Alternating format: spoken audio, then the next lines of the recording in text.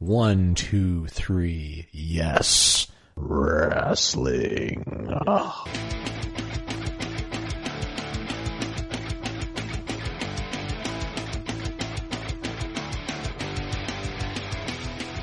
You are listening to the only episode 48 of 123 Yes Wrestling there will ever be. This week we talk about the WWE Draft, the demise of the Firefly Funhouse, and Week 3 of AEW. That and so much more this week. Make sure to like, subscribe, and follow us on all podcasts and social media services. And if you want to join the conversation, shoot us an email at 123yeswrestling@gmail.com. But for now, enjoy the show.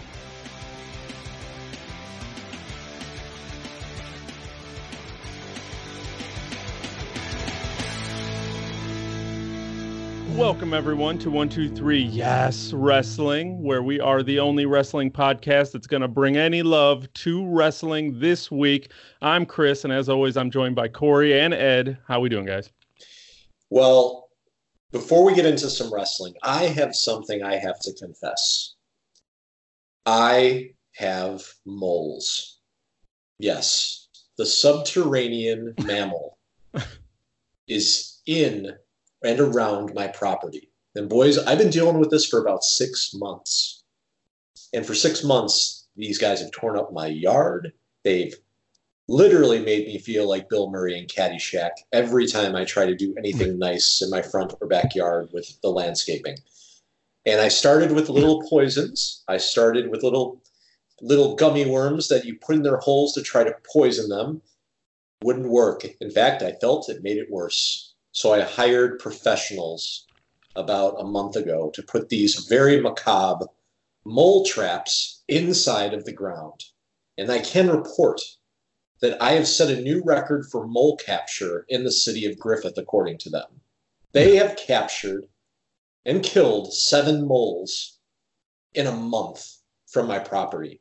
And usually there's only one of these bastards per every 4 square miles. I've had 7 captured. And I have the documents to prove it. These are the notes to prove it. That's one thing. Now, the other thing is this. We've had some interesting text messaging going on about wrestling this week. Corey is going to convince you that this has been the best week of wrestling for WWE since Vince McMahon was revealed to be the higher power. And I'm here to tell you that is horse manure. But Corey, go ahead and tell us why you think this week was great. Hold on, wannabe gym rats. I gotta intervene. What in God's name is going on here? Is this a wrestling podcast or a stupid episode of some environmental protection agency? You know what? We'll let Ed deal with his professional mole removers as I present my weekly sits and fits. Well, it's another week of the nearly 287 hours of wrestling programming that will probably lead to more single Morlocks than a Dungeons and Dragons convention. And of course, the Morlocks are in full force as they try to act like professional promoters telling people what they should do, even though these same people fail to listen to their own moms when the mom said, move out. Why isn't anyone talking about the fact that WWE has officially demonstrated larceny on their programming? I mean, people noticed Eric Bischoff getting fired, but what about the fact that Rollins burned down a house? But no, we have to worry about the adultery being displayed by Lana and Lashley. But what about the fact that Rollins actually killed puppets? Nope. Let's focus on the return of Tommaso Ciampa. How about the fact that Rollins killed the Mr. Rogers Bray Wyatt? Now, no. Let's focus on the AEW title match with that Job Squad reject Darby Allin. When do we get justice for Wyatt after all? I mean, the man has had 2 houses purposely burned down, and you wonder why the man is unstable. I mean, even that dancing NFL robot idiot has sympathy for Wyatt, and spoiler, robots have no feelings. Would someone please get the big boss man, Nails, the APA, PETA? I don't care who it is. I mean, we need justice for Wyatt. So you know what? I'm done delivering my message until there's justice. That's Mr. Fitness's Sits and Fits, reminding you, don't sit, just stay fit. Well, yeah. Beat that, you little trout sniffer. Yeah. Did he say PETA? I don't think. Never mind. Delicious. Well, we are here, episode 48, the only one there will ever be. I have not had nearly as exciting of a week as it seems like everyone else has, but wrestling has been exciting, and it's the best and worst kind of ways, and we're going to get all into that. I have one plug, which you guys know is coming, but I have to do it right here in the beginning of the show. But starting tomorrow, or when this episode drops, October 18th, a movie that I made and star in called Jackson is going to be on Amazon Prime to watch. So if you are a member of Amazon Prime, look up Jackson and watch it. Put it on. You don't even have to sit through it. Just turn it on and give me the click. I will appreciate it. Review it. Write review. It's also available for rent for 99 cents if you don't have Amazon Prime. But that is my cheap plug that you guys are going to get tired of shortly. But that's what I got going on. And hold on, fans, can you remind him that he has to pay for that advertisement to 123 Yes Wrestling? Yeah, I'm officially a sponsor for 123 Yes Wrestling. We did give the movie 2 thumbs up, though, didn't we, Corey? Wait a minute. There were thumbs? Oh, never mind. Wrestling.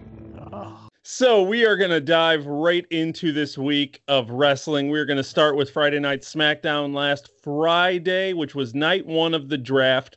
And really the only news that came out of wrestling this week was that looks like Eric Bischoff has been fired. And Bruce Pritchard has taken his place as SmackDown Executive Director. Now, apparently, Dave Meltzer said no one was shocked that it happened. And Tom Cullahue, which is a wrestling journalist, he's had a Fox contact that told him significant promises were made that they did not feel were upheld and that they are concerned about undisclosed personnel changes by WWE.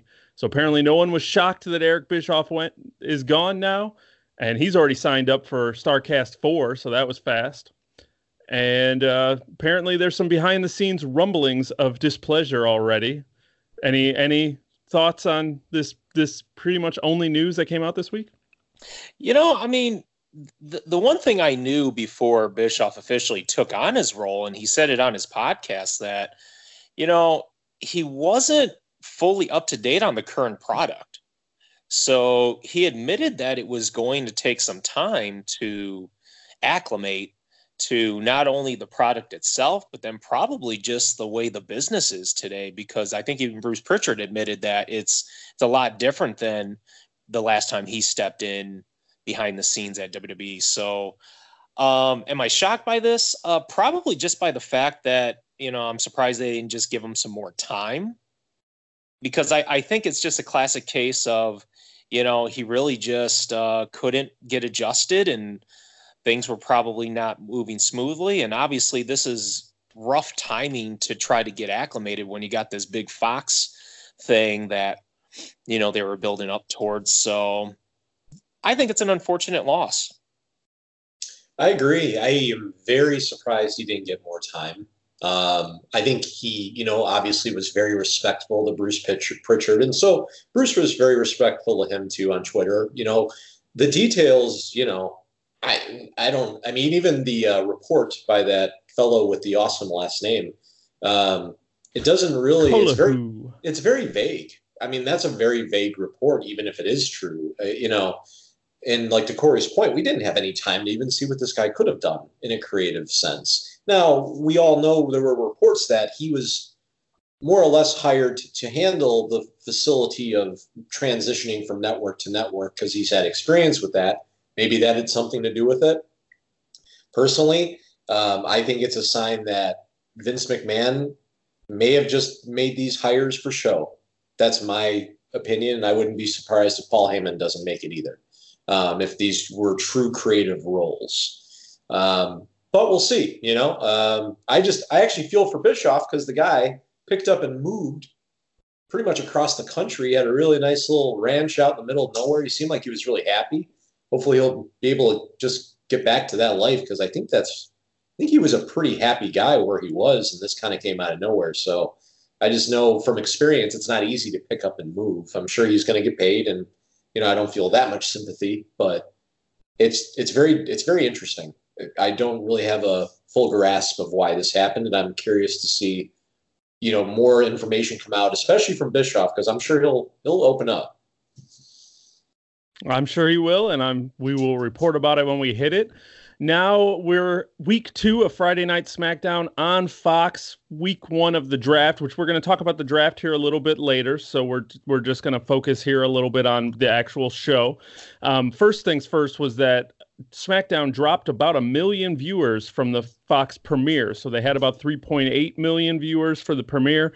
And this week's episode 2, they were down to 2.8 million viewers. So is that a substantial drop? Is that a good drop? Now, according to, in their defense in this, they were number 1 in the demo of 18 to 49, which is the all-coveted demo, and they were number 1. No one was close to them for Friday night. So Fox is reportedly happy about what they got, but they did still lose 1 million viewers that did not come back. So should they be concerned yet? Do we need to wait till week 3 and see if they slip back down to the 2 million that Raw and SmackDown normally at?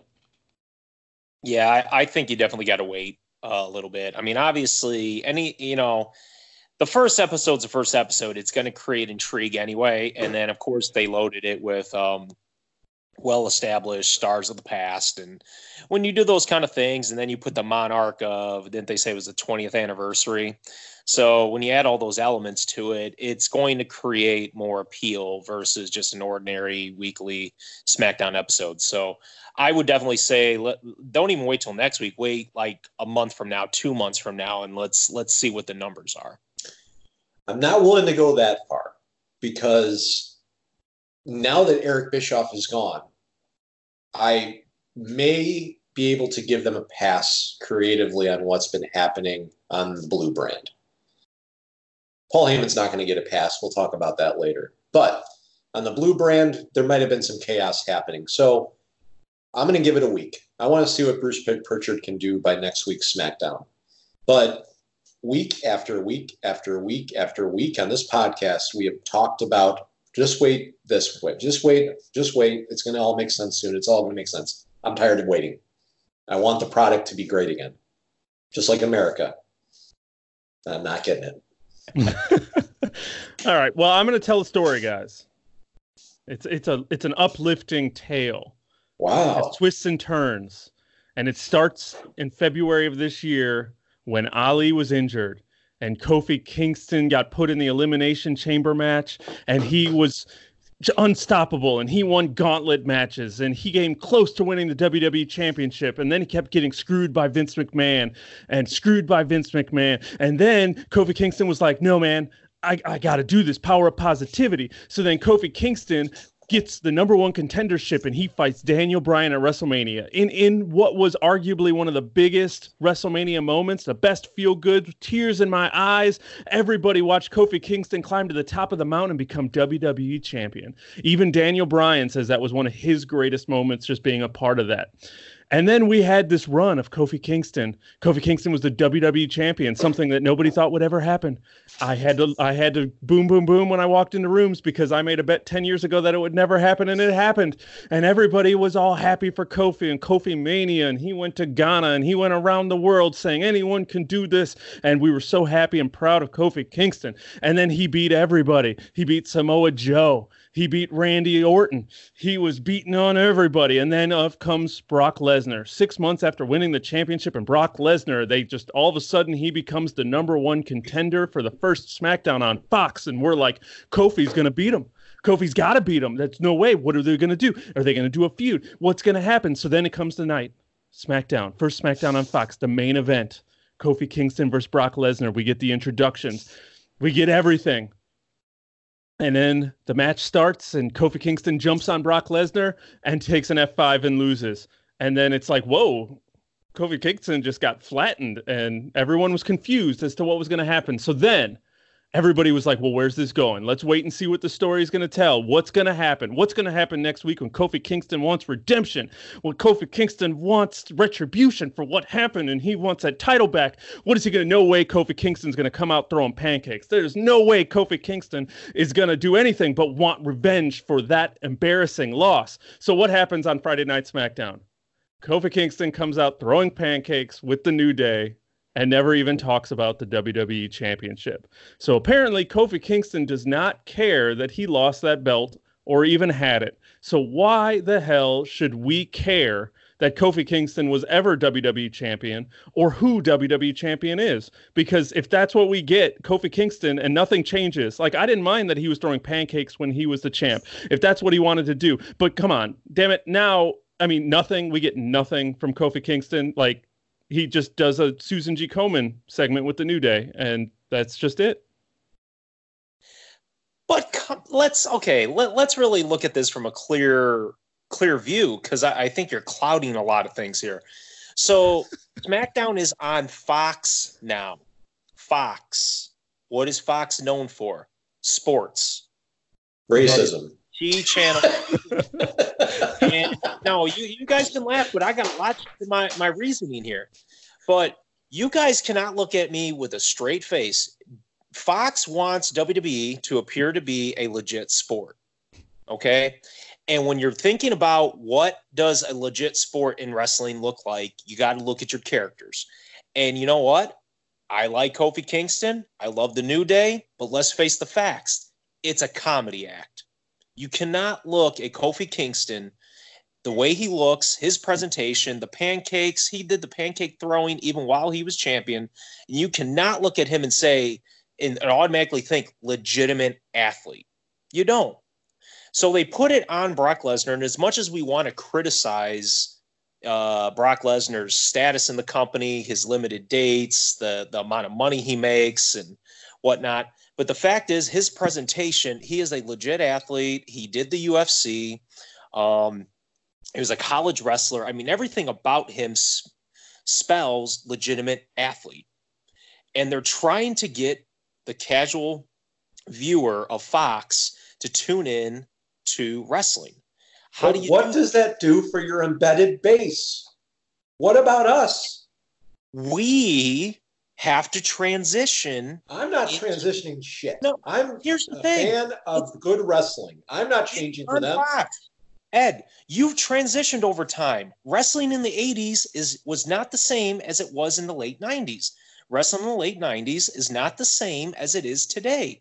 It transitions. Wrestling is on Fox now.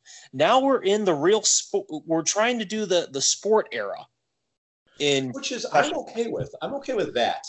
But why bury Kofi Kingston? Right. Why not make him a real sport? Why not make him a real athlete? Why bury Kofi Kingston? Because the fact is, unless you do a repackage, but I don't even think a repackage is going to get everyone to forget that he was this pancake throwing comedy act. But but the new audience that they're trying to appeal to doesn't know that he throws pancakes. So if Kofi Kingston came out this week and said, I lost my title and I'm embarrassed, and you know what? I'm taking it back, and he steps up, then this new audience is going to go, I like this guy. He's spunky. But at the same time, though, as much as that would probably work for a completely new viewer that knows nothing about his past, you can't totally ignore the fan bases Ed's referencing that's been around for the longest time. I mean, we don't transition well when it comes to characters changing. We don't. We tend to not forget who the characters once were. It's very few times have we seen characters successfully transition into another character without fans referencing the old character. I wouldn't even have a problem with how things played out with Kofi if there was just a logical answer to what we do with his character after losing the title.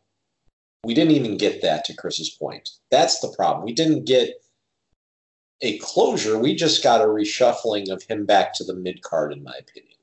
And for the people that watched before Fox, that's not cool.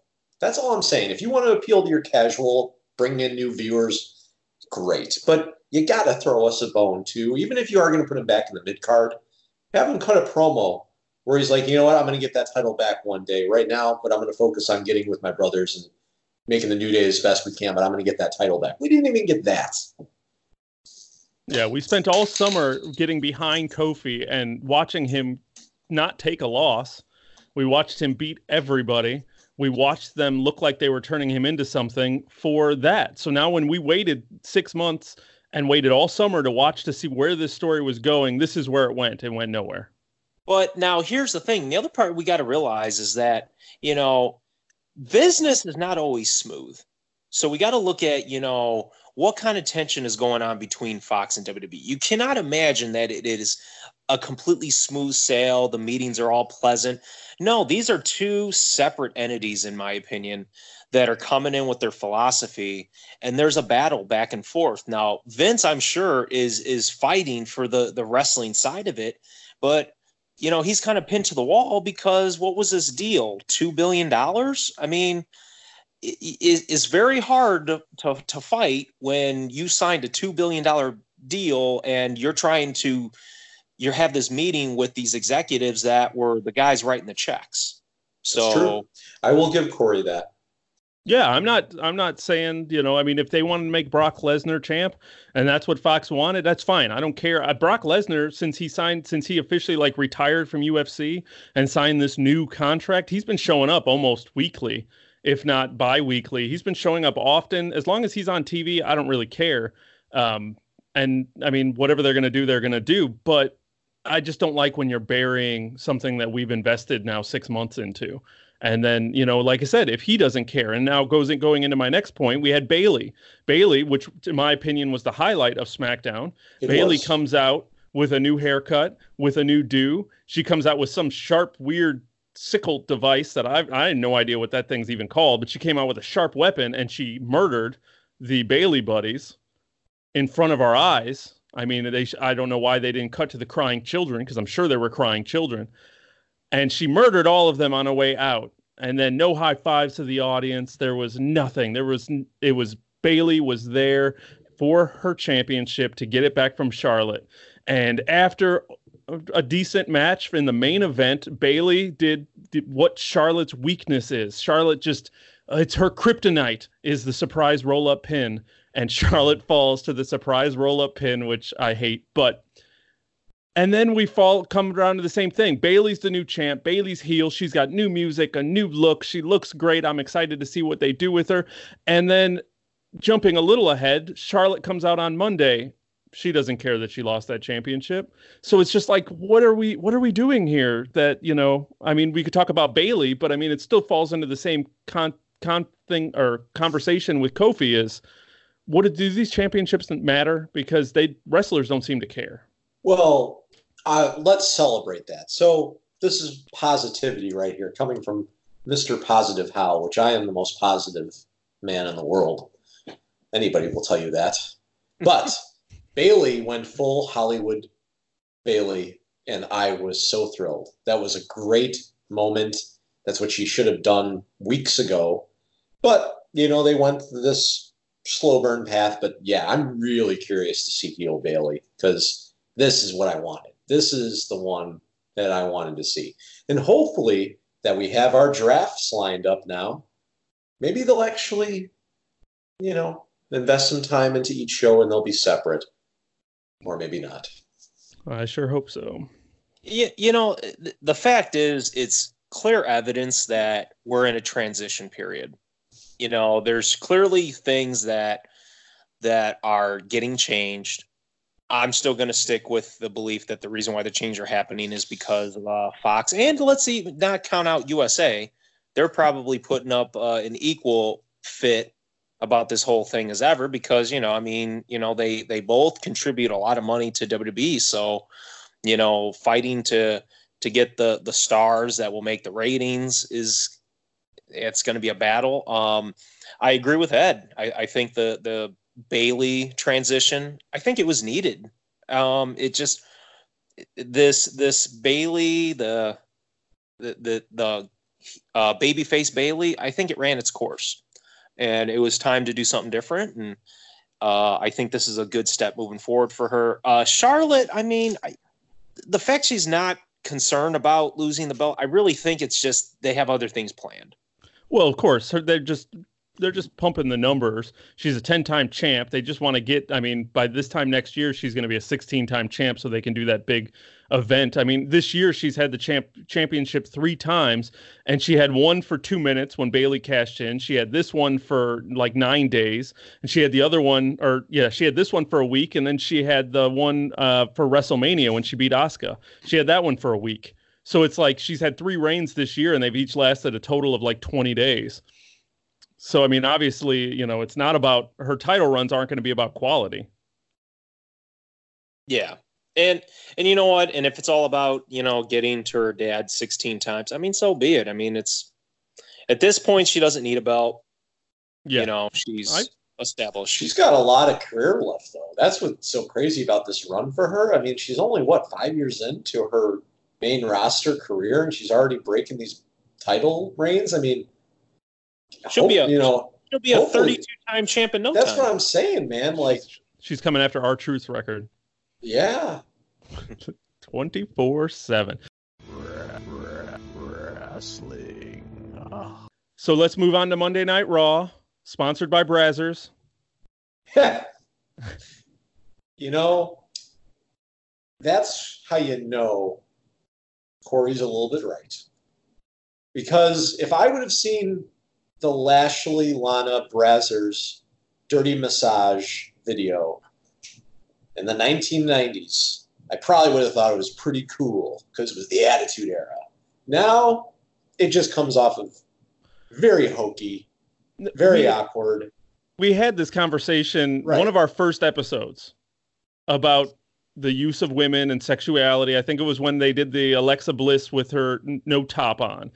And the thing is like I said, and I said it then and I'll say it again, when we were that age and we're watching that and kids were watching that, that was our porn. I mean, realistically, you watched that and you were like, oh my God, you know, because we didn't have the internet. There was no access. You saw things and they went into your head and that was where it went.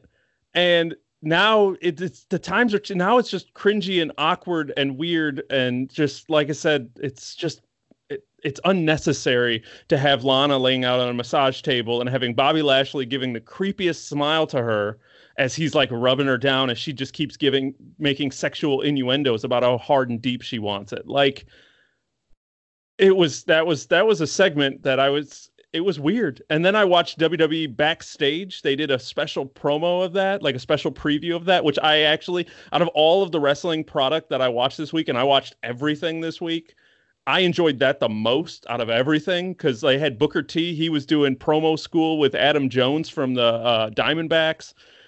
He was cutting promos and they were teaching him how to cut a promo. They had like panels. They were doing all kinds of cool stuff.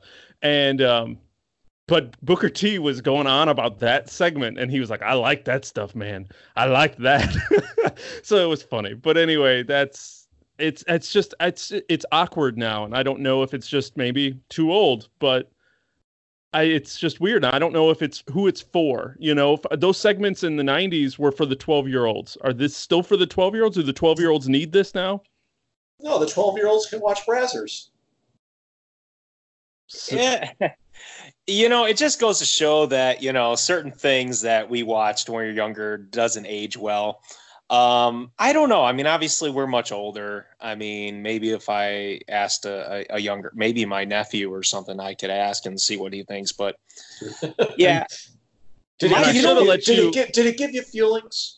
And you're rocking the stash right now. You got the porn stash going here. Be careful with these conversations. So I mean, yeah. Let's let us know what you think from a professional standpoint, Corey. Way to call out my stash. I mean, the listeners have no idea that I'm doing this. So well, yeah, I had to do it at somewhere, and I mean, the porn segment seemed like the best place. I'll post a picture, listeners. Jeez. No, but you know what? My biggest issue with that whole angle was I actually hated his positioning of his face, Lashley, because you couldn't see his eyes. He looked too far down where all you can see is kind of his smile, but you couldn't see his eyes. And from an acting presentation type of thing, you got to see the face. So he looked creepy. That was my big issue. And sorry, guys, I'm trying to transition now because I see you on the run. You're on the move. Jake, you got to stay down there. All right, guys, unedited. Yeah, this is 123 Yes Wrestling Raw. So on Monday Night Raw, we had the Viking Raiders. They beat Rude and Ziggler and claimed the Raw Championship, tag team champs. So the Viking Raiders are champions right now. And I think I got a text from Ed that said, way to bury your division, guys. So Ed, how do you feel about this? Well, no, that was, I don't think that was for me. I actually was very happy the Viking Raiders won because, you know what? I'm a Viking and I'm biased, but they're actually a tag team too. So they should have won. And it looks like they're getting more over. So hopefully they have the belts for a while because they put on good matches. Chris, it was I who had the comment because quite honestly, if you gave Ziggler and Rude these belts, okay, let them run with it. Let's see if something can happen with it. By God, I wanted my t-shirt, okay? Team Rudolph. Is that too hard to ask? Jeez. So, no, the problem is with the tag team division is that there's no importance to those belts. I don't find value in them. Now, on the flip side, when you look at AEW, and I know we'll talk about this in a little bit, they've put an emphasis on the tag team division. I feel that those matches have more value. Now, granted, they're in a tag team tournament, but still, I can tell they're going to put a value to those belts, and they're going to make sure that those will continue to have value, just like in WWE, the WWE title and Universal title have value. But you can't say by the Viking Raiders winning, did you honestly, was that really that exciting and like, no. Wow, the Viking Raiders have now got their, quote, push? No, I mean, I'm in all seriousness, I love the gimmicks, but, Corey's right. You put these two guys together. They're great singles wrestlers, right? And I think either any of us and a lot of our listeners would be thrilled if Bobby Roode or Dolph Ziggler got a serious singles push, a real serious singles push. But you don't have anything for these guys, so you put them in a tag team, right? Cool. Make something out of it. Make something. No, we get 4 weeks of this, 4 or 5 weeks, a pay-per-view win, and now it's over? They lose? So what's the point? Just have them break up and have them go back to being singles wrestlers because this was a waste of time. Yeah, waste of time.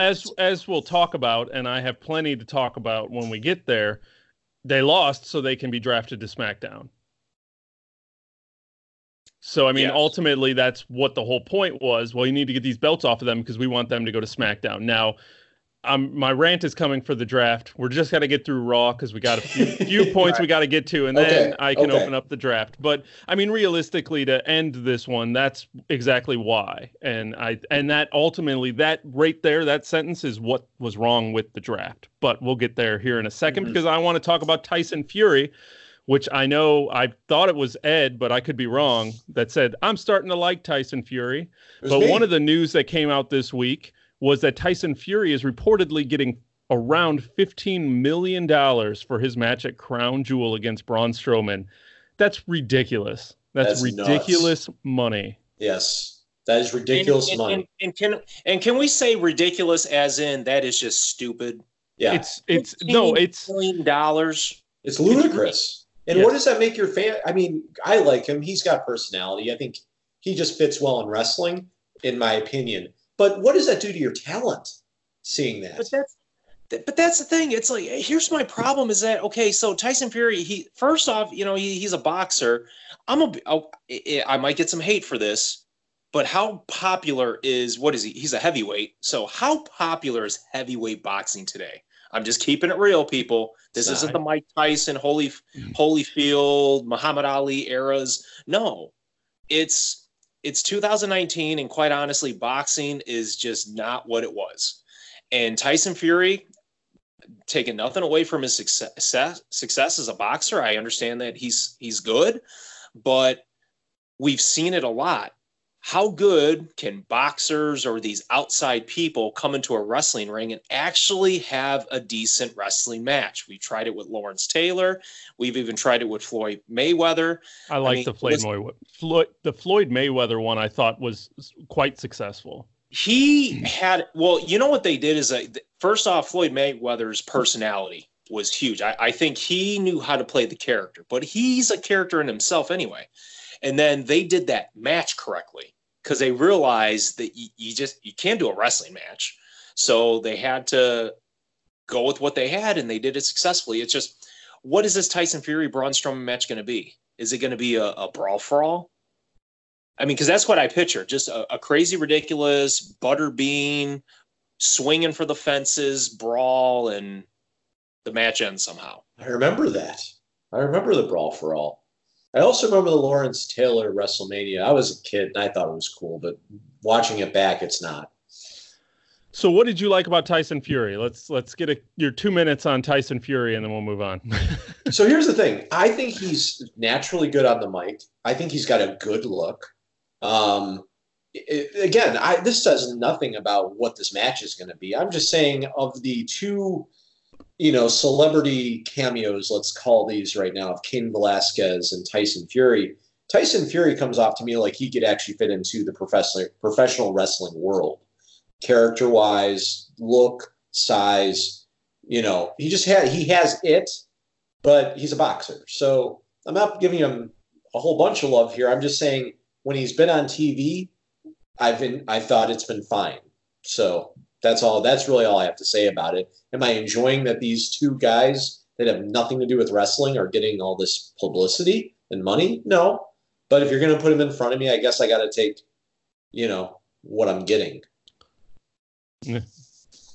Yep, they're doing it at Crown Jewel, so I won't see it. So it doesn't matter. It's not real to me. I'm not watching Crown Jewel either. So but I've got other reasons.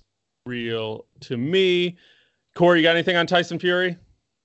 No. I mean, like I said, personality, yeah, that's cool. But once again, this is Braun Strowman. Braun Strowman's going to have to carry this match, and no offense, but is he going to be able to?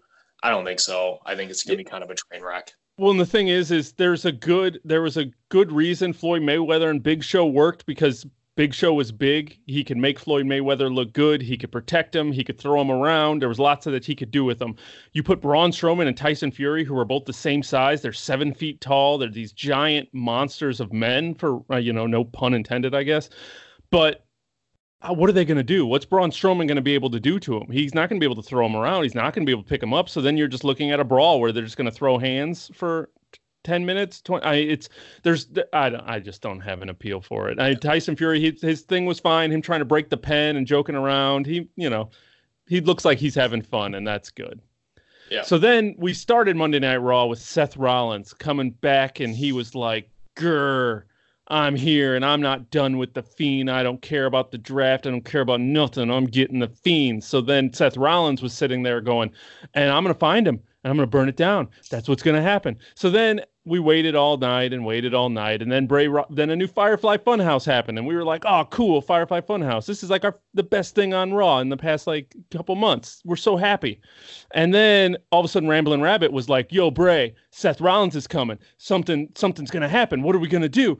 And Bray Wyatt was like, "Don't worry about it, Ramblin'. Don't worry about it." Then all of a sudden, Seth Rollins was somehow in the Firefly Funhouse. He was just there on the weird TV and the puppets. So I mean, was he talking to the puppets? Could Seth Rollins see the puppets? What happened? So then Seth Rollins was just and he's attacking Bray, and he's beating up Bray, and then Bray stands up. He's got tears in his eyes, and he's like, "Seth, why are you doing this, man?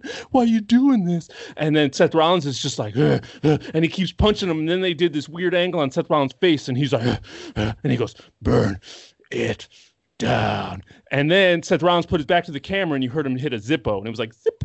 And then all of a sudden the table was on fire, and he flipped it, and then they burned down the Firefly Funhouse, which made everybody just scream in agony, because why would they have him find the fire? Why would they do? Why? Okay. I know how to move this forward. Just stick with me on this. The Firefly Funhouse and this whole thing with the Fiend it's this mysterious entity that has entered Bray Wyatt. And now Seth Rollins has entered the Firefly Funhouse and is burned down. And as a result of burning this down, this entity has released from Bray Wyatt and now will enter Seth Rollins. And Seth Rollins, the next time he comes out, he will come out with the mask on. Because now he will possess the entity that once possessed Bray Wyatt.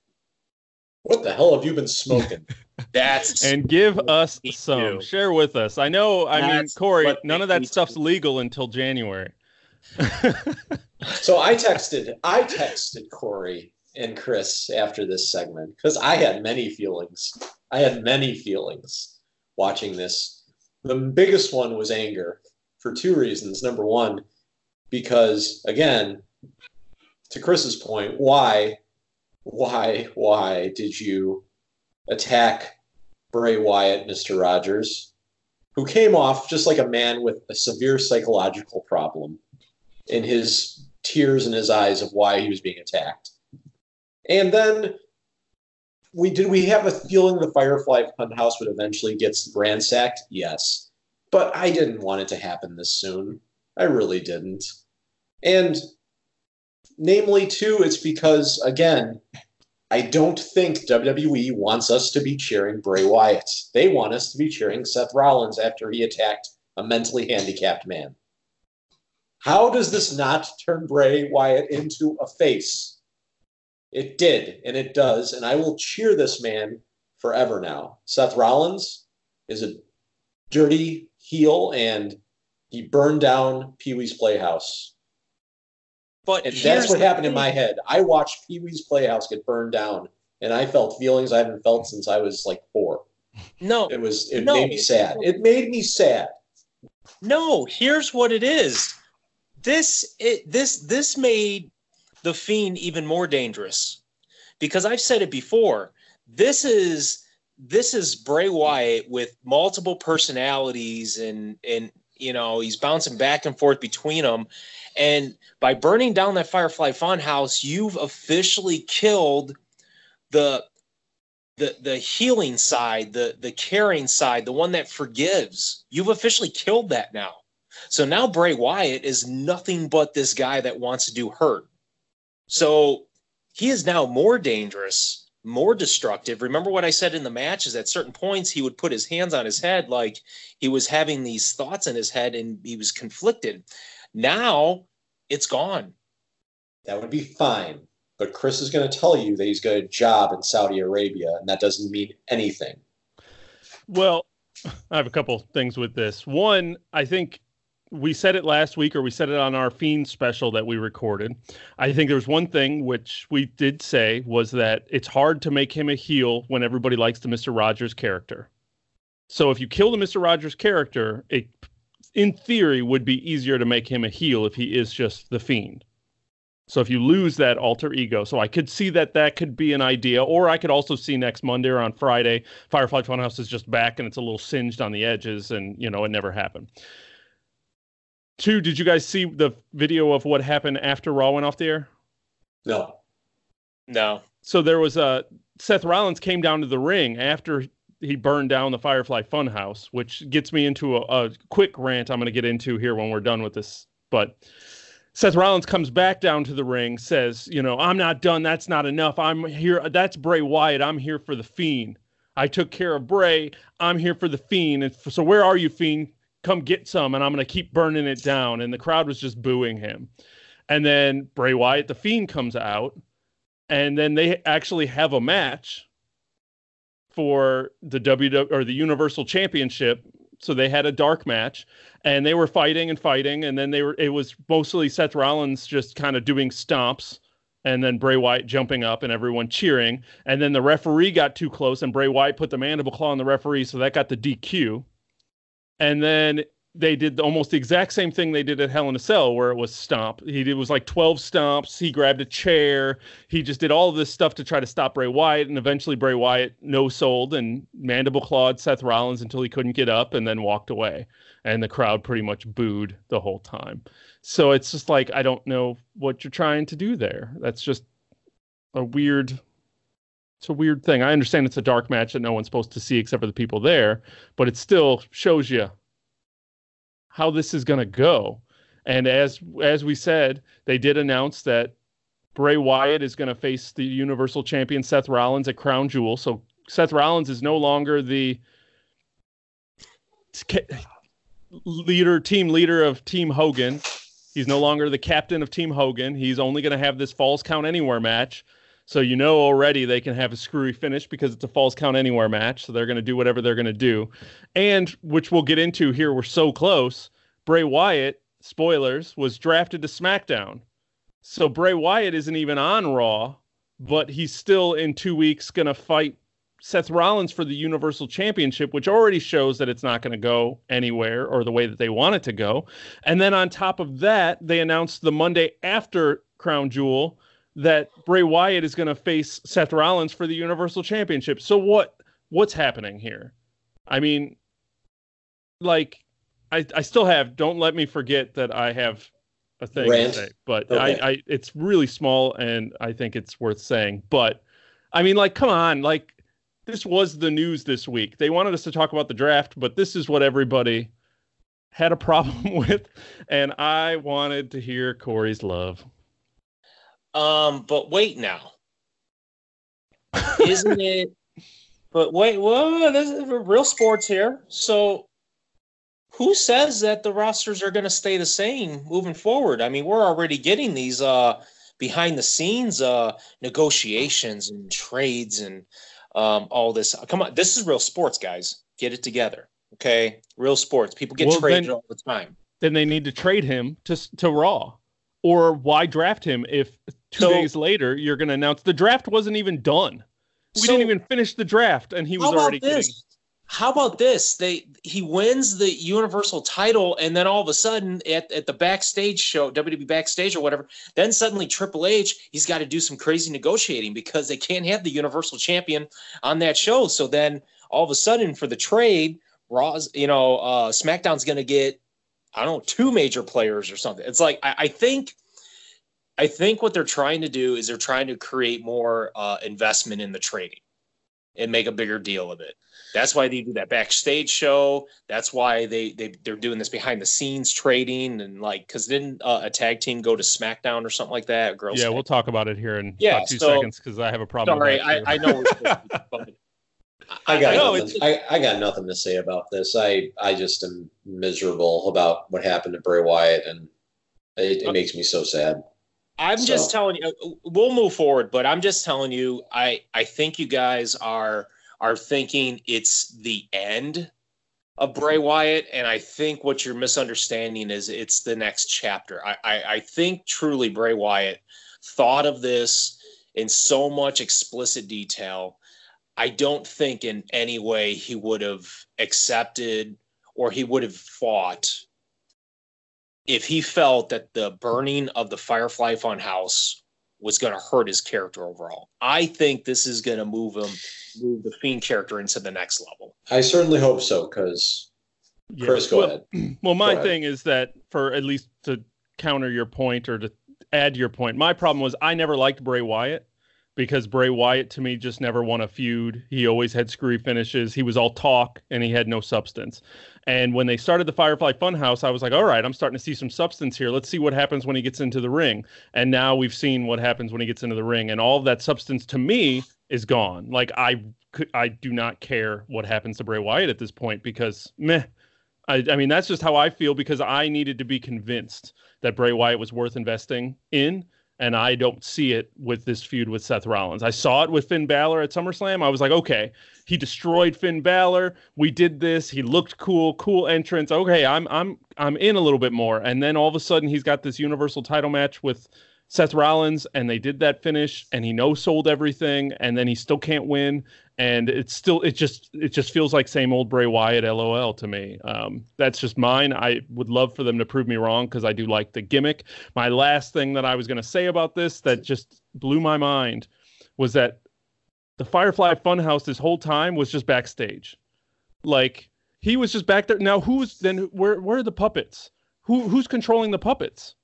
Who is, like, now to me that just blows my mind that, like, Seth Rollins just walked in, so this whole time no one could find him. They didn't hear him talking, and then, like I said, who's helping Bray Wyatt? Is Luke Harper under the table doing the puppets? But they're all Bray's voice.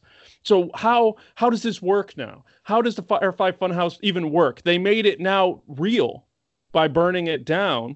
And when that show started and Seth Rollins said, I'm going to find Bray Wyatt and I'm going to burn it down, my initial thought was, oh, yeah, you burned down the Firefly Funhouse. But I was like, they wouldn't do that because Randy Orton just did that to Bray Wyatt last year. So there's no way that's going to happen. So when Seth Rollins actually did it, I laughed because I was like, oh my God, they actually did what 2 hours ago I said they would never do because they just did it.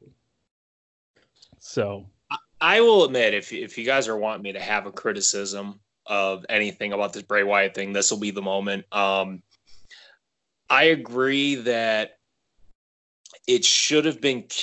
I always looked at the Firefly Funhouse as Bray Wyatt's in his head. This is him and his talking in his head, and this is what we're seeing is a look into his head. But they made it real now. Yeah, so unfortunately they made it real, and there's no real logic to understanding, like, even if you say, oh no, it wasn't backstage, okay, then where was it? You know, it's like there's no good defense to battle that. So yeah, so I'm a little disappointed in the fact that they made it real. I think it would have been a lot cooler if they would have kept it more it's imaginary or more psychological. Yeah, so it's kind of a bummer. Wrestling. But let's move on to the draft. We can still, I'm sure Bray Wyatt can come up here. I want to say my favorite part of the draft. I'm giving love. This was my favorite part of the draft. It cracked me up. It was amazing. Was when it started. First thing, Stephanie McMahon's music hits. She comes strutting out to that podium, and Stephanie McMahon is standing there, and the crowd did nothing. There was zero reaction for Stephanie McMahon, and she stood at that podium, and then she said, "What, guys, no booing?" And then they finally gave her a reaction. She had to ask to be booed because nobody cares about Stephanie McMahon. And that cracked me up that Stephanie got zero reaction from that crowd. That was just hilarious to me. And that was my favorite part of the draft. Wait a minute. You didn't like any of the War Room segments, or? I liked they had the USA and the Fox War Rooms going. What I liked was that the Fox robot was there. The football robot was dancing around in the War Room. Outside of that, watching them cringe and cheer that we drafted Natalia. Yes, I was, oh my God. And then being mad that they didn't draft Daniel Bryan. We didn't draft Daniel Bryan. Oh, that sucks. Well, why didn't you draft him? You just had to draft Nikki Cross instead? Like, come on. The draft picks were the draft picks, in my opinion, were mostly useless.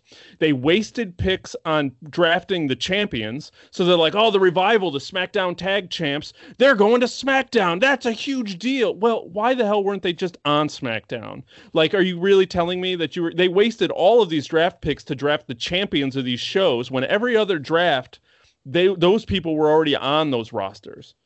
Outside of like the IC and the US title. But I mean, if you're the SmackDown Women's Champ, why are you wasting a draft pick? Like, that just never made sense to me on how they did that. But then it's like Jinder Mahal got drafted. The Lucha House Party got drafted. I mean, Cesaro didn't even get drafted. They had to draft him off TV. But Lucha House Party, let's get that on TV and have them lucha. Like, I mean, come on, there was no point to this draft. And half of the people that they drafted were already on those shows. There's only about maybe a dozen people out of the 50 people that were drafted that actually moved brands. My favorite part of the draft was that Stephanie was able to tell us where people were despite all the wild card shenanigans. She said, from SmackDown, wrestler. from Raw wrestler. And I was like, wow, I didn't even realize they were on Raw. Yeah, but she didn't do that too often. Most of the time, it was just especially when she started getting deeper, it was SmackDown's going to get a whole lot rougher with the Drifter, Elias. And I hated the fact that everybody had a catchphrase, or everyone had a nickname, or everyone was, SmackDown's going to get more eco-friendly. Daniel Bryan, and every single draft pick had a catchphrase or a slogan. It was a lot. Corey, you got to say something, man. You're killing me here. Yeah, because you know what? We said when we started this podcast, we're going to show love. So I'm showing some love here. So first, I like WWE and their attempt, because when we're looking at this idea of this draft, they've done drafts before. This one definitely felt different. And it felt different because they were trying to mimic a real sports draft, which, once again, going back to the beginning of this podcast episode here, I said the whole purpose is they're trying to make professional wrestling seem like a legitimate sport. So in terms having of a robot in a room, the NFL analysts have the robot. That's where it's from. oh, Who was the guy with the face paint? Realism thing. It's gone off the rails. Who was the guy with the face paint? Right. You have a bunch of millennials that don't even watch wrestling sitting in a fake war room that no one cares. You know what? They had to do was put more people in power again. So now it's the networks. They have to have an authority figure. They can't get over it. So you're going to dump on every sports draft there is, because you probably don't even watch the sports draft. That's your problem. You don't know anything about it. So they have war rooms. They have the freaking the presentation like you see, and then they do the announcement, and then it goes right to the person. I'm telling you, this had a real sports feel. And once again, if they're trying to make professional wrestling seem like a legit sport, they succeeded here. Now, Chris's criticism about why are people getting drafted that were still already on the show, well, the impression I'm getting is that everyone was clean slate. So you were restarting. It was like hitting the reset button. Okay, so a lot of people went back to the same show that they were on. Well, it's a 50-50 shot. So, I mean, the odds of you being on the same show you're already on are pretty good. So, and I think that's where you're getting the misinterpretation, or at least your reaction. I don't think you understand what the original concept of this draft was. I guess not. And we drafted Natalia. Yes. Right, exactly. Why are you so excited about Natalia? Here's the thing. It's like, okay, you guys are the longtime fan. This is an opportunity. If we draft some of these names that, okay, maybe they haven't gotten as over. I know we bash on the Lucha House Party, but the fact of the matter is, on the draft, watching on Fox, Lucha House Party's name and their presentation is being shown to not only the regular fans, but then these newer viewers. And this is an opportunity to get their name out there. Lucha House Party has a big international aspect to it. And that's always been a huge thing in wrestling. So but didn't they come out and get squashed by Braun Strowman like 10 minutes later? Didn't they someone just squashed the Lucha House Party 3-on-1? And here's the thing. I mean, as much as, okay, would it have been believable if the three guys did defeat Braun Strowman? No. I mean, you have to understand, it's like big guys are going to squash little guys. That's just how it goes. Every once in a while, you get the David versus Goliath angle, and the little guy will win. But for the most part, the big guy's going to win. They're going to keep this realistic. I don't think they're going to go to fantasy with some of these bookings of these matches. It's like Brock Lesnar squashing Kofi Kingston. Hate to hurt your feelings, Chris, but that's believable. Oh, no, it's 100% believable. I just, that's the thing. It's like these matches now, they're focusing on what is believable, because that's how you're going to make this feel like a legit sport, period. And I know I'm jumping around. We're talking about drafts. Sorry. No, that's fine. Like I said, I need love. And like I said, I don't want to gang up on you, because, I want to find the love. I want to find the love. And like I said, I enjoyed aspects of it, but yeah, there were just some stuff. I don't know. I got no love for WWE this week, but I got love for AEW. And that's what this podcast is about, pro wrestling, not just WWE, pro wrestling. And that's what my love is. On WWE Backstage, on that special presentation they did, Triple H did get interviewed by Renee Young, which Renee Young, they were having live Twitter people like talking about stuff. So Renee Young, someone wrote in there about how bad she calls the Stone Cold Stunner. You know, they were like, oh, you call the Stone Cold Stunner really bad, because when there was like Raw reunion and he did the Stunner, apparently she didn't do a good job, according to this one Twitter user. So then she went on this big rant. She got in the camera and she's like, no, she was like, I never even called the Stone Cold Steve Austin match. So I don't know what you're talking about. And you know what? I got let go of that job anyway. And now I got this job and I'm getting that Fox money. So you can suck it. She did say that. And it cracked me up. And I was like, man, I kind of enjoy this show. They were, like I said, they were having fun with that show, and that cracked me up. And then I found it funny that she talked about how she lost her job of being a commentator. So I thought that was funny. But Triple H was on there, and he was talking about the Bruce Pritchard taking the executive producer role. And then he also said, due to that, one of Bruce Pritchard's first big roles was that he did a trade to move Alexa Bliss and Nikki Cross. They were traded to SmackDown. So earlier in the day, they were a tag team who were drafted separately to Raw, and now they have been drafted as a tag team back to SmackDown. For nobody. We don't know who they were traded for, but they were traded. You'll have to watch the next episode. I'm excited to see. Cliffhangers, people. Cliffhangers. So that's a good movie.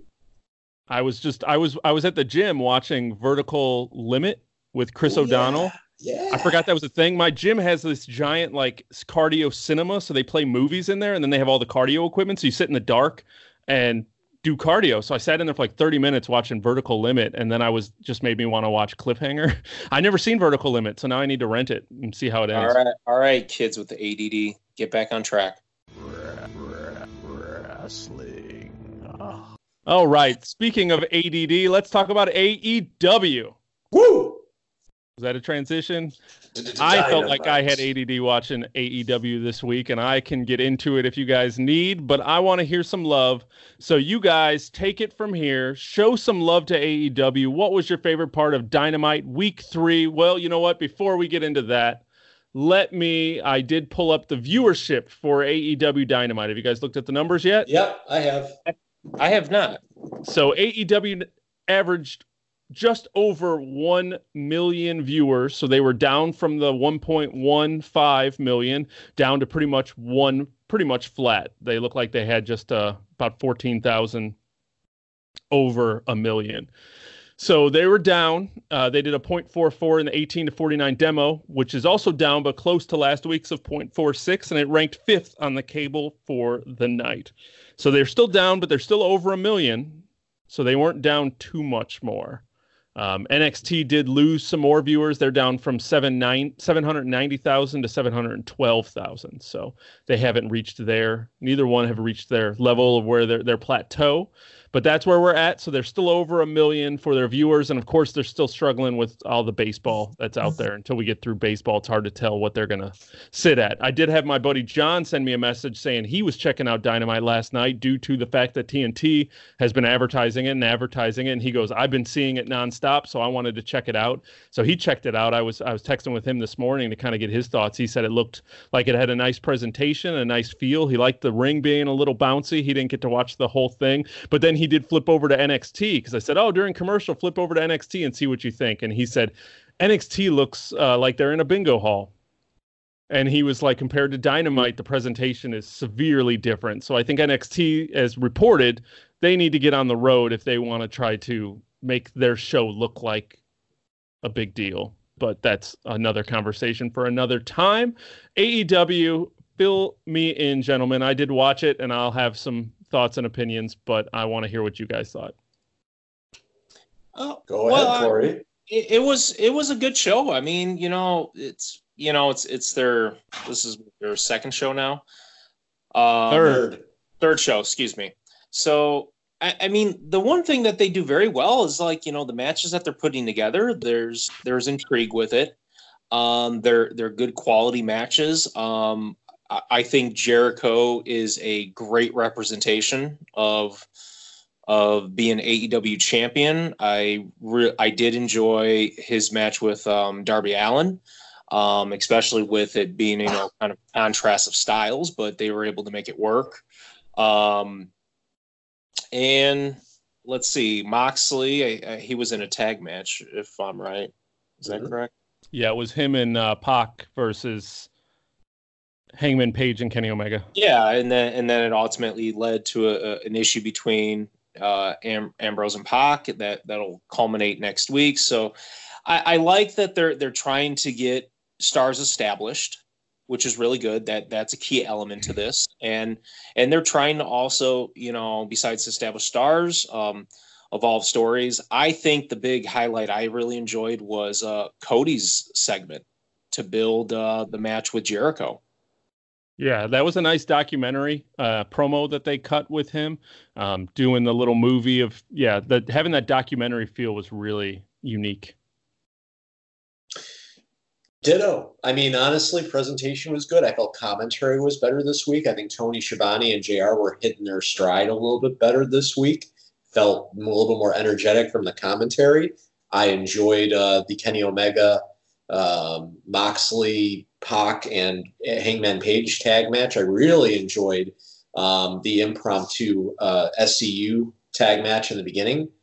I mean, the tag matches have been solid. And of course, the icing on the cake was Riho, our 90-pound warrior, getting that W against Britt Baker. And we believe in Rio, in how you say her name, Rio. I can't even take it. 123 Yes Wrestling. We are all big believers. You guys are all looking at me like you just want to murder me right now, but. No, you know what? I'm going to stop you right there. I was trying to be positive on this whole thing with AEW, and then you guys are trying to throw fire at me, and I gotta fight back here. Okay, you know what? The Rio thing is absolutely ridiculous. This 90-pound little girl should not be AEW champion, and I know I am in the minority. I am not stupid. Maybe my problem is I don't have an appreciation for the wrestling outside the U.S. Hey, so be it. That's my taste. But the fact is, I cannot find this woman to be believable when Britt Baker looked like a giant compared to Rio. And I mean, come on. Why? And I get maybe this is more to grab a global audience. Okay, cool. I understand from a business standpoint. It's just, I'm sorry. I didn't believe her victory when she won the title. I don't believe this victory with Britt Baker because there should be absolutely no reason why she's getting any kind of offense. And actually, my wife watched that match, and when she saw the moment where, how she kind of slides out of the pin and bridges up, my wife even had a criticism of that, saying that it's like she didn't understand how she should have been capable of doing that because she's small. Anyone else is heavier than her. She's been wrestling since she was 12 years old. She has the experience. Oh, okay. My turn. Ready? Oh, do it. Go ahead. Well, we're waiting. I know. Okay. I enjoyed the SCU, the opening tag match. I thought that was hot. That was nice energy. I enjoyed the impromptu swapping players, the dude losing his shoe, throwing his shoe into the crowd and the crowd throwing it back to give him back his shoe. Like, I enjoyed the opening tag team. The women's match, I did not like at all. And that was honestly my real first watching Britt Baker in a one-on-one match. And she looked terrible. And I don't know how much is Ryu, because I watched Ryu fight Nyla Rose and they just made Ryu look like a beast. So now, is Nyla Rose really the one that's that good that just made Rio look that good? Or is it like, now I don't know who's good, because that match was atrocious. And I don't care what they pulled out in the end. If they made people, I know I've heard some other people like, the match was rough opening, but the last 3 minutes they brought it back together and made it worth it. No, they didn't bring anything together. And Britt Baker's finishing move is, she was trying to open her mouth. What was that? They were like, she's doing the lockjaw. Oh, she won't open her mouth. And they're doing a close-up of Rio just holding her mouth shut. What was that? That was ridiculous. And then just a screwy roll-up pin. I don't care if she's a dentist. That I was don't care if stupid. she's a dentist. I don't care if she's a dentist. I understand the pun. And you know what? The whole move could just be the lockjaw because you're pulling back the head. But the fact that she was wasting her energy trying to pry open her teeth like she's a toddler who just put something in her mouth that she wasn't supposed to eat, like it didn't do anything for me. And watching these two lanky girls just like try to not kill each other, it was gross to watch. I will be fair and I will give some criticism. The main event, I think Jericho tried very hard to get this guy over, and I definitely didn't see Darby Allin in the main event after it was all said and done as much as they were telling me he was. No, Darby Allin was a waste of time. That whole thing was a waste of time. They had a street fight that had rope breaks. If you're going to bitch about WWE and the Hell in a Cell having a thing, then you need to bitch about the fact that they broke 3 submissions by touching the ropes. That's you don't do that in a street fight. You don't do that. They did that. Now, yeah, sure. Was it impressive that he had his arms tied behind his back and was doing all that? Yes. But you know what? It was also stupid because he shouldn't have been doing shit like that because he's going to kill himself. And then 2, Jericho, I mean, then what does that make Jericho look like? Like, I understand the idea is to make Darby Allin, who's wearing jorts and tights. Like, I couldn't get past that alone, that he was wearing jorts and tights. He looked ridiculous. He was scrawny. He didn't belong in the ring with Chris Jericho, not even, no matter what story you try to tell me. And I loved the match with Cody and Darby Allin. I thought that match was great, but you putting him in the ring with Chris Jericho, he looked like a toddler that was just getting whooped. And then you tied his arm. No, none of that worked for me. None of that worked for me. You hypocritical ADD freaks here. Listen, first off, you're criticizing Darby Allin because you don't find something believable, yet the 90-pound girl you apparently believe to all ends and is like the greatest thing ever. Well, to be fair, I'm only behind Rio because you hate her so much. Like, I actually am not that behind her. I'm gonna root for her because. And now I'm confused. Now I'm confused about Ryu because I was all behind her because Nyla Rose made her look ridiculous, and now so now I don't know who's good or who's bad because does Britt Baker suck? Does Ryu suck? Is Nyla Rose the only one that can wrestle? Like, I don't know who's good anymore because Nyla Rose and Ryu looked amazing. Now Rio and Britt Baker, they both look terrible. So I don't know who's good anymore. I don't even know. Well, and then on this other side, this whole the Jericho and Darby Allin. Okay, I'm gonna call you a hypocrite. I'm gonna call you both hypocrites because it's like you criticize his quote appearance, but yet, I mean, come on, you guys were all fans of Mick Foley, and what the heck did Mick Foley wore sweatpants and a button-up white shirt with a tie that wasn't properly put on, and you guys thought he was the coolest thing ever. So there's nothing wrong with Darby Allin in his appearance. He's got this. It's a certain image in gimmick. It appeals to a certain audience.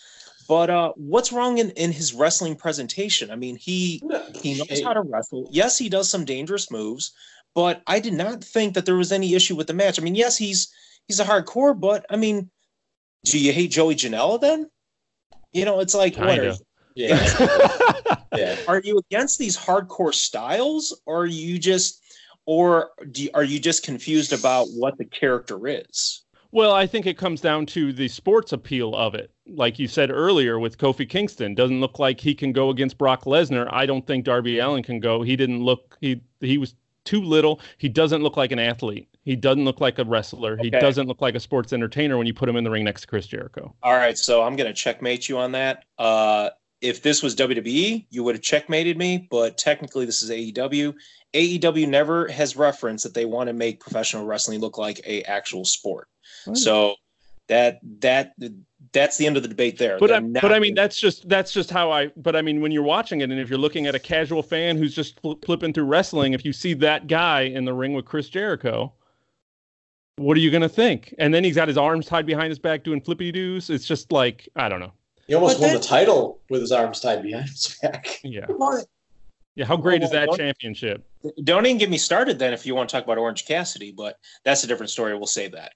Dude, he's so over, and it's annoying. Like, he gets such a huge pop when he's on TV. He keeps his hands in his pants in his pockets when he wrestles, but that's a different story. I know, and I don't get. That's the thing is, like, there is a fine line with where I do enjoy AEW, but there are certain parts that they're like the Orange Cassidys and the Janellas and even Darby Allin. Like, I want to get it, and it does, resonate with a certain viewer. I just don't get it. But remember, guys, I mean, it's like we in WWE we got to see the Santinos and the Hornswoggles. I think the problem is that are we conditioning our brain? Are we trying to condition our brain that everybody's got to be a legit wrestler? Why can't someone just be a gimmick or be a comedy aspect? I mean, Mick Foley went from being a super hardcore wrestler and then suddenly became a comedy act in his wrestling because he had to ease up on his hardcore style. I mean, is that a penalty? I personally think so. Right. No, I don't care what your role is in wrestling as long as you're entertaining. If I'm entertained by what you're doing, then score. If I'm not entertained, I fast forward 3. I really just wish Darby Allin would have attacked Jericho on the skateboard again. I would have been 100% behind Darby Allin if he just jumped at him so I could hear Jericho make that funny noise like, ah! But I mean, I thought they had a good match. And like I said, I mean, if we're looking at just the appearance, I mean, people could criticize Jericho. I mean, and I'm not trying to criticize him at all. I think what he's doing right now at his age is phenomenal. But let's be real, he's not as thin as he once was. He's not as fast as he once was.